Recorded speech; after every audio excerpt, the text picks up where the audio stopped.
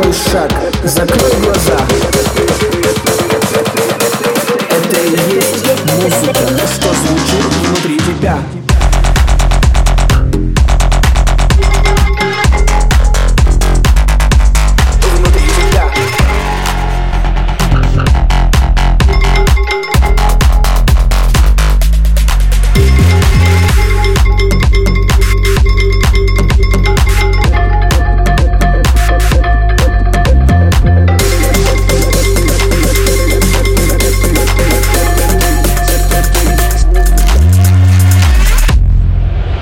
Мы назвали ее музыка, воздух, творящий чудеса.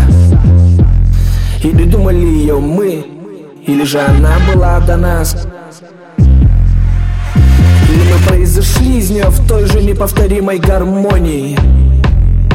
Она проявляется в бесконечном разнообразии видов и стилей и воспринимается каждым по-своему.